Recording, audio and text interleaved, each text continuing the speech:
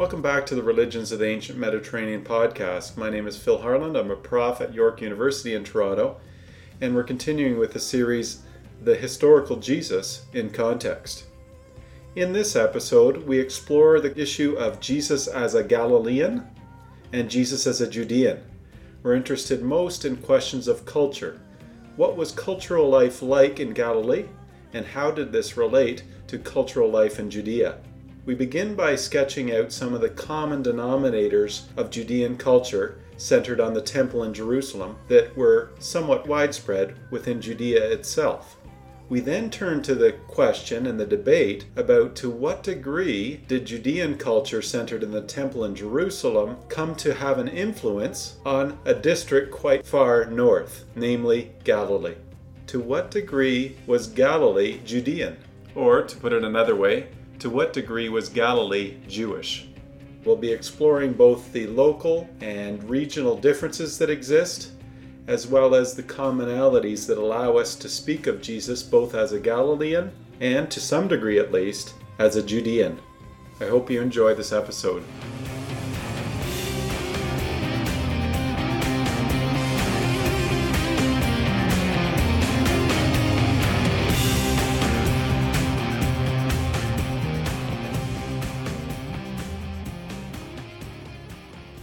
Remember that our overall approach to the historical Jesus here is to get a better sense of where he fits in broad terms.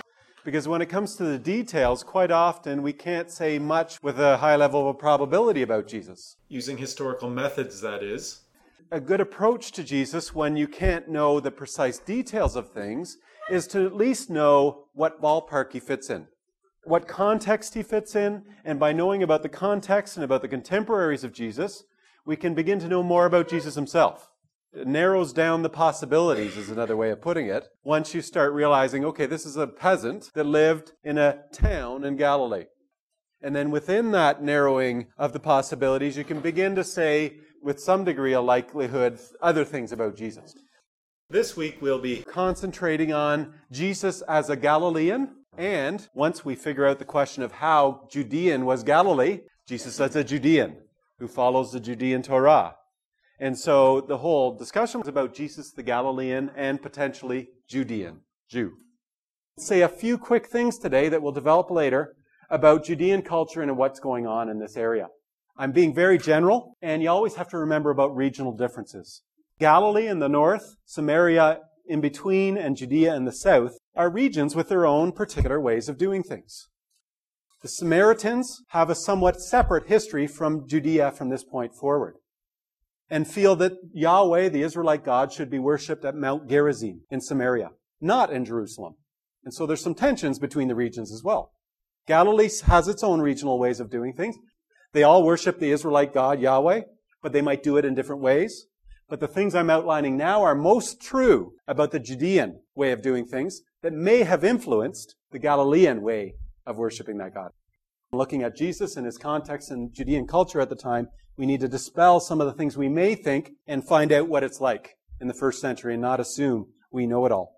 A good way of quickly explaining Judean culture to you and the way in which Judeans worship their God is based on four main common ideas that circulate, common denominators that are important to the majority of people in Judea in the first century. I am drawing on E.P. Sanders' ideas that first started to be developed in Paul and Palestinian Judaism, and then came to be expressed more fully in Judaism, practice and belief, ideas concerning covenantal nomism, as he calls it. However, I'm hesitant about simply assuming that what we can say was common within Judean culture centered on the temple in Jerusalem can also be applied to various regions, including Galilee. And we'll soon get into this whole debate about how Judean was Galilee and what connections were there between Galilee and Judea, which impacts some of the issues that E.P. Sanders raises. So in other words, I both agree with Sanders in some respects and disagree in other respects, and we'll get into that soon. Judean culture and the Judean way of honoring the God are centered, or Judaism as it would be traditionally called, are centered around these four common denominators. First of all, there's only one God, and that God is Yahweh. The only true God that should be worshipped is Yahweh. But they share in common the focus on the one God, Yahweh, what we could call monotheism. Second point, that one God, Yahweh, has a special relationship with God's people, the Israelites, and the Judeans feel they're the official torch carrier for that whole tradition of the Israelites. Part of the election is that God chooses his people and gives them land. So that idea of the land is central to what the vast majority of Judeans in the first century would think is important or something to talk about. They might have different ways of explaining it. The next thing is, as part of that election and choosing of his people, he made a deal, a covenant with his people, that Yahweh will be their God, and that they, in return, have to live up to their side of the covenant, which is represented in the Torah, in the law, which includes prescriptions for purity. If you enter the temple of that God, you need to be pure in particular ways. And so purity obligations, Sabbath observance, sacrifices that are part of what you do if you approach the temple are central to the law, the Torah, and the covenant that is established between God and his people. And you'll soon see there's all kinds of debate among Judeans. Well, which laws are more important than others? How do we interpret the laws? That's the main difference between Jesus and some other contemporaries, is how they interpret it. Not whether they interpret the law, not whether they respect the Torah. The question is how they interpret the Torah. Differences of interpretation lead to the various conflicts you find in first century Judea among different Judean groups. They all agree on the importance of the law. That's part of the reason there's tensions. Finally, the fourth main principle, the temple. And that is the place in which you approach closest to that holy God. The temple involves all kinds of activities centered on sacrifice that are linked up with the Torah, that are linked up with the law that was part of the covenant. So all of these things all blend together, don't they? They're all interrelated, the four common denominators. All right, so those are the common denominators that you could say are pretty well across the board among Judeans. However, there's all kinds of diversity that I'm already hinting at. You see this diversity, for example, in the regional differences that I've already mentioned. There's also differences among the educated people, the people who spend their time reading and learning to read and then studying the Torah. They disagree with one another, so that you begin to have different camps, you could say, or different groups, such as the Sadducees and the Pharisees, and the Essenes that we're going to talk about later in the course. So there's that diversity there. There's all kinds of things going on, despite the common denominators. On top of that, you have all kinds of things going on at the popular level. The uneducated, the illiterate, masses of peasants. This is where you start to place Jesus and the Jesus movement within the Judean diversity in the first century. Dispel your idea of Christianity as a separate religion at this point and realize that the Jesus movement begins as one of the various diverse forms of worshiping the Judean God in the first century. Another factor that played an important role in the diversity that existed despite the common denominators is diaspora Judaism, namely the fact that you find Judeans in various parts of the Mediterranean and that different developments can take place in different places. There's all kinds of cases of Judeans who go outside of Israel and settle elsewhere. So there's Judeans in Asia Minor, there's Judeans settled in cities in Greece, there's Judeans settled in Rome, there's Judeans in Alexandria. There's a dispersion, a diaspora as it's called. And there you'll have these monotheistic Judeans interacting with non-monotheistic Greeks and Romans in the cities. Let's get into one of the most hotly contested and hotly debated issues. And that has to do with cultural life, whether or not Galilee is linked to Judea in terms of culture. In other words, whether we could talk about Galilee being Jewish. To what degree did Judean culture centered in Jerusalem have an impact on Galilee? I've refrained from using the word Judaism and Jewish quite often because it reminds you of we're dealing with regional cultures and the degree to which one regional culture has an influence on some other region. And in that culture is included religion, but it's not separated by an ancient person, is it? So to talk about Judaism sounds as though you're talking about religion. To speak of Judean culture sounds like you're talking about a broader concept that includes what God you worship, that includes how you worship that God. Talking about Judean culture and the idea of it being centered around the temple in Jerusalem as that refounded temple state that we've already talked about since the Persian period. The Second Temple period, a very specific type of Judean culture arising. And the question of how that impacts or does not impact culture in other areas of the same vicinity in the Mediterranean world. So that's the context. The debates that rage about Galilee and culture have to do with how Hellenistic it is or how Judean it is, or how Israelite it is. That scan through history tells you why those are the categories to choose from there. To what degree is culture in Galilee historically linked to the Israelites who lived there way back ever since the tribal Israel? To what degree is culture dating back from that period, and that things are remembered and retold, and stories about Moses are told in a certain way that is characteristic of the Israelites of that period and continues in Galilee? By the way, Horsley argues this to some degree, doesn't he? That there are specific Israelite traditions that are preserved among the peasantry, including in places like Galilee, that may differ from the temple state overall remembrance of Israelite traditions and reconfiguration of Israelite traditions into what we know as Judean culture. They're all working with a common heritage, but centuries of different ways of dealing with that heritage. And centuries of things like a temple state being set up and a small group of people deciding how to run it. The other issue is how Hellenistic is Galilee. Well, first of all, the question of is Judea and is Judaism influenced by Hellenism, we've already answered yes. Hellenistic culture had an impact on all of the areas that were taken over by the Hellenistic kings. The question is what degree, and we've already talked about that with the Maccabees. Some people more, some people less. A previous view of Galilee specifically came in the wake of archaeological digs that only began in Galilee in the 1900s, primarily, in the late 1900s.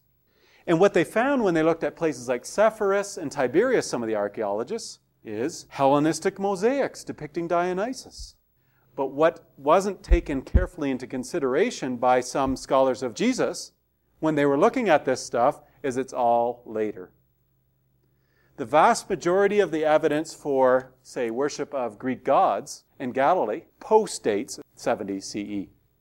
We agree that there's some Hellenization, no doubt. But most of the evidence for a high degree of Hellenization dates after 70 CE.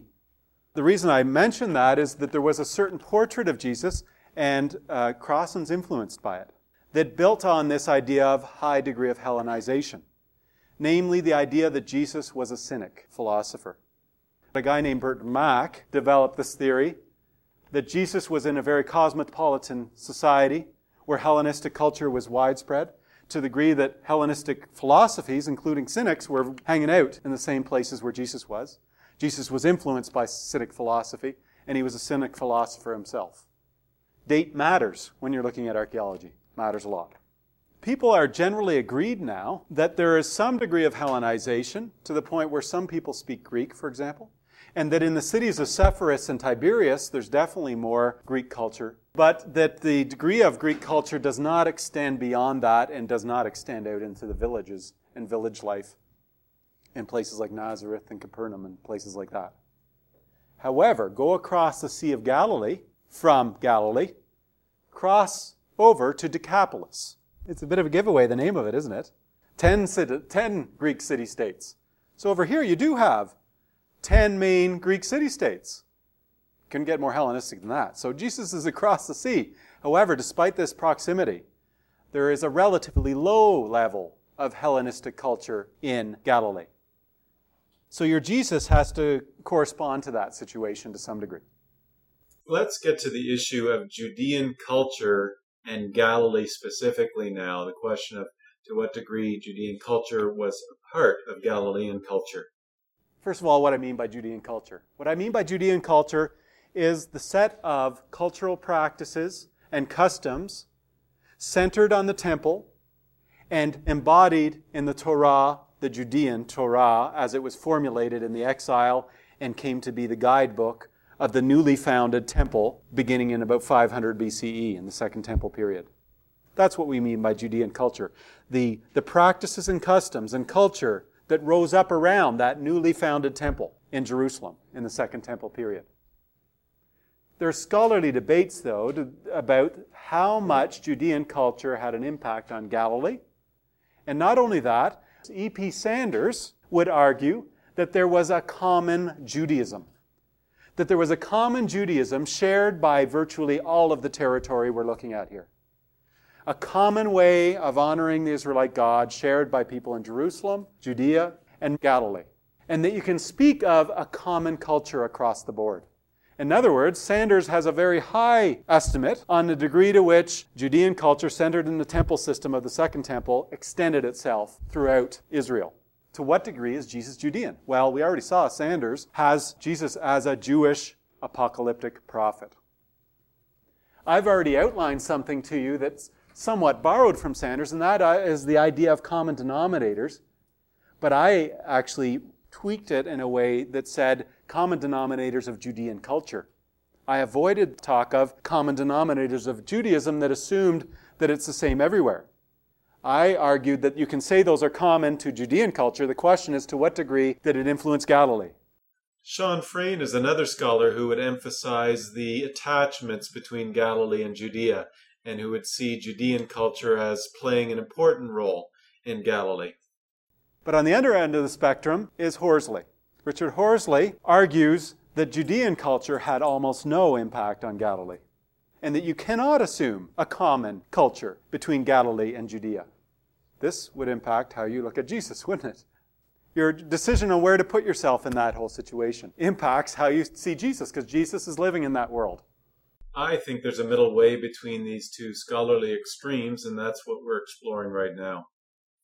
Let's talk about some of this evidence now. First of all, there's literary evidence. Let me mention some of it quickly and then get on to the archaeological evidence. There's evidence that some Galileans, people in the same area where Jesus lived, made the trek to Jerusalem for the major festivals like Passover. However, the evidence is not that everyone does it all the time. The evidence is that some people sometimes do it. Remember that it's a week-long thing, if not more, to get down to Jerusalem. So this question of how Galileans relate to the temple is central to the issue of how Galilee relates to Judean culture. Remember that the temple is the central system for Judean culture. And we have some evidence that some Galileans sometimes go, therefore showing some allegiance, you could say, to that place as a place to worship the Israelite God. There are other anecdotal incidents that are related in Josephus. Remember, Josephus is a problematic source. But when you put them all together, it starts to indicate the possibility of more links between some people in Galilee and some people in Judea. Judas the Galilean leads a revolt.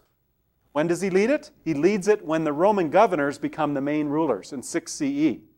When the client king Archelaus gets put out and the Romans decide we're going to directly rule this, Judas the Galilean leads a revolt, and he says this, according to Josephus, "We'll accept no rule but God's rule. We want a theocracy. This is unacceptable. Romans out. We want a theocracy." I'm not going to go into a detailed analysis of that revolt, but the point is there's a story about Judas the Galilean getting enough Judeans together to cause some trouble. He's not in Galilee at the time. Doesn't tell you a whole lot, but it tells you something. These are the types of things we have. When Gaius Caligula attempts to have a statue of the emperor put in Jerusalem and in relation to the temple, Josephus reports that in Galilee there was a huge revolt about it. Attachment to the temple. Galileans hearing about the action that was going to be taken, living up in Galilee and going, let's protest. This shouldn't happen. We like the temple. We are associated with the temple. We think that's the place to worship our God. Connections between Judean culture and Galilee. But again, based only on these literary anecdotes. They don't tell us a whole lot, but they tell us some connection. My tendency is to see a significant degree of Judean culture impacting the area of Galilee. And then this influences then my view of Jesus, doesn't it? I began to give you literary evidence that could be interpreted, others have interpreted it differently, but that could be interpreted as signs of connections between the temple in Jerusalem, Judean culture, and Galilee. Archaeological evidence gives us more of a picture of Jesus the Galilean once we start to see how much Judean culture is impacting here. But once again, and you read about this in Reed chapter 4, he is more in line with the view that I have, namely that Galilee was significantly influenced by Judean culture. That Galilee was a very Jewish place and that therefore Jesus is more likely to be Jewish. Reed is more in line with what I think, namely that there was a significant degree. He may be more extreme on how clearly we can know Judean culture was impacting that area, but nonetheless, he's more in line with what I think. There's still problems, though, in interpretation here. Archaeology does not speak to us clearly.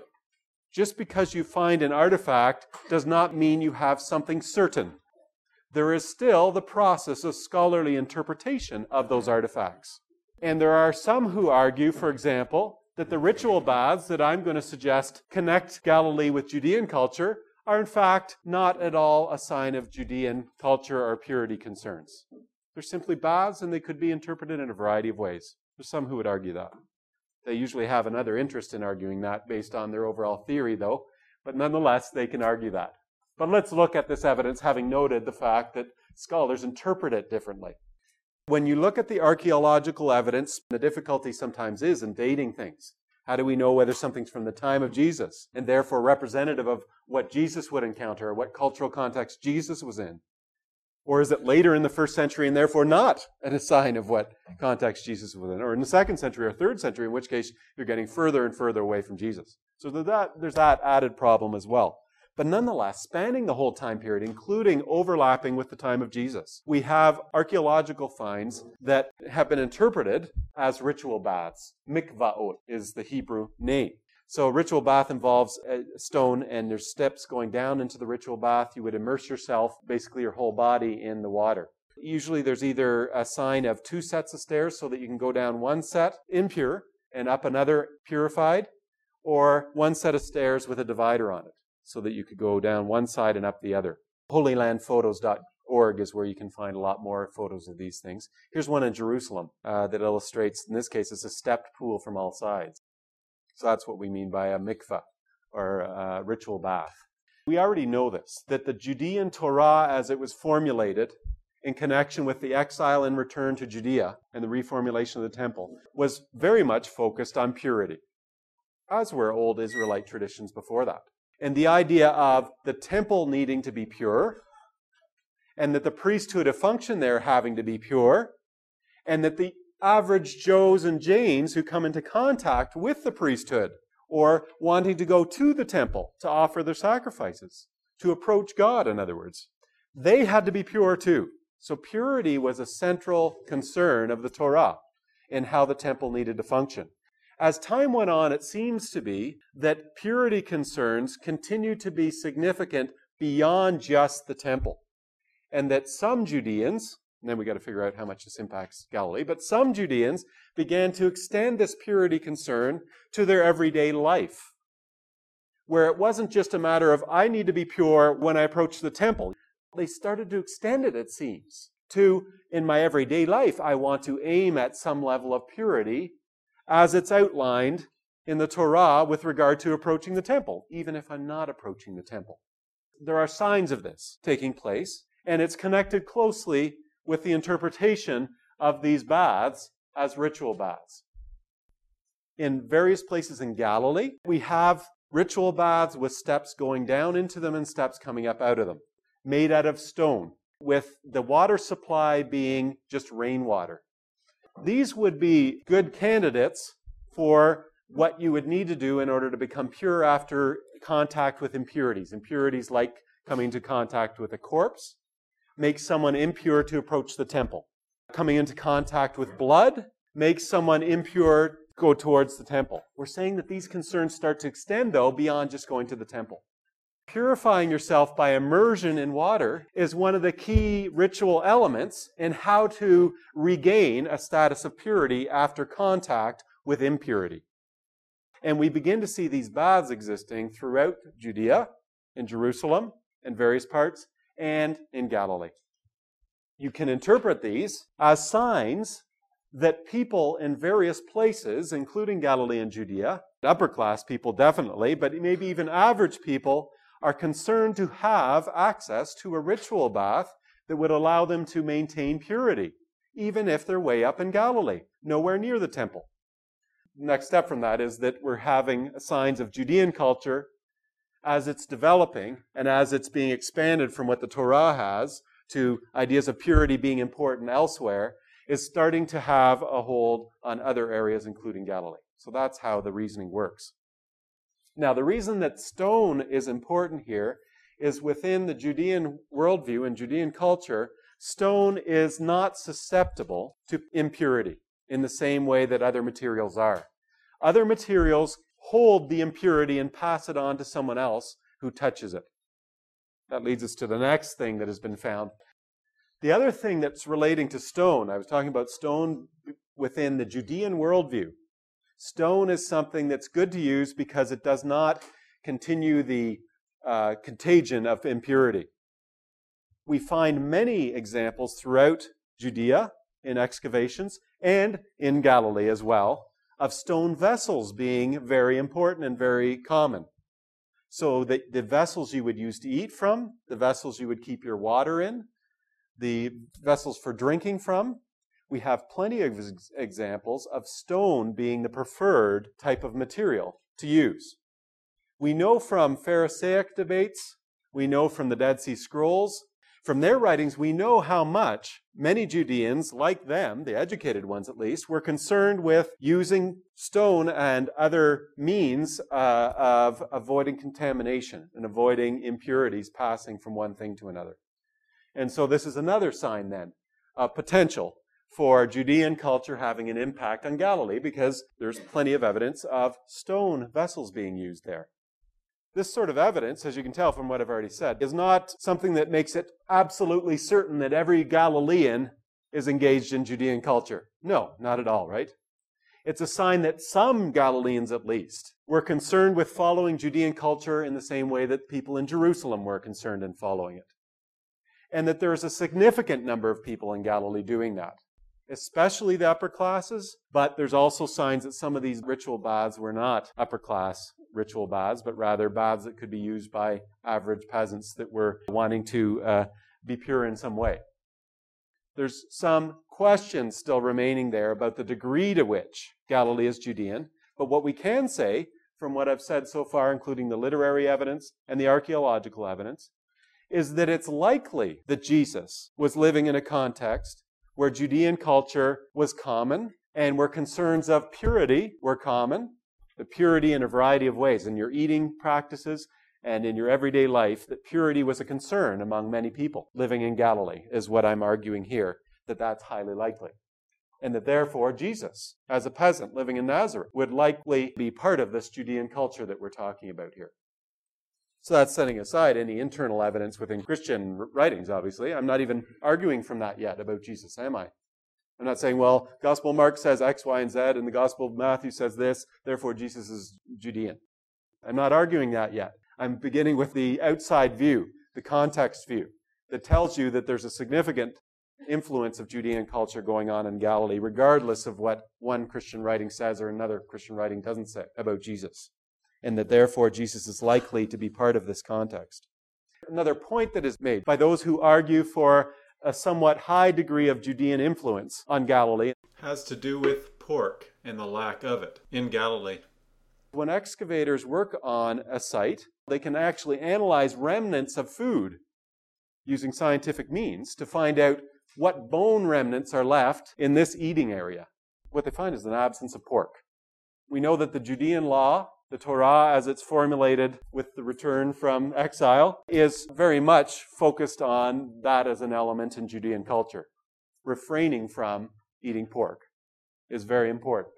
So this is corroborating evidence. It's not really just because of the absence of pork doesn't mean everyone's Jewish, does it? But what it does tell you is it goes along with some of this other archaeological evidence of the ritual baths together with the stone vessels, starting to add up to a picture that says it's likely that there's a good number of people in Galilee who consider themselves following Judean culture in some way. Burial practices are also significant here. What archaeologists have found is that the burial places that you find in Jerusalem and in Judea are the same style of burial places that you find in Galilee. It tells you that there's a common culture of how to bury your dead, including that whole thing of secondary burial that you've read about and read.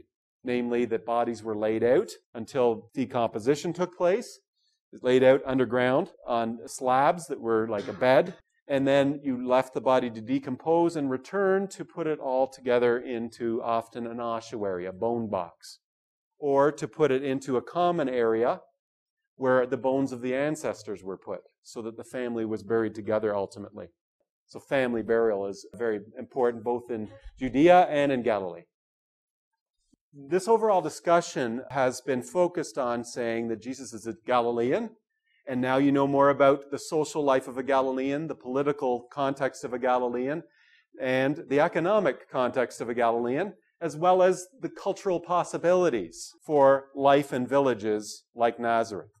So we've got a picture of Jesus the Galilean from this discussion, and also, I argue, Jesus the Judean, because my own interpretation of the evidence, that lines up with some other scholars, but not with all scholars, sees a significant degree of impact of Judean culture and the temple on Galilee in the first century. So that's been the point of what we've talked about. That concludes this episode. I hope you'll come again. In the meantime, you can browse my website at philipharland.com. I like early Christianity. The opening music of this series in the podcast is Paradise Lost by Namgyal Lamo, a Tibetan artist. You can find her on the web, and you can buy her CDs at Amazon.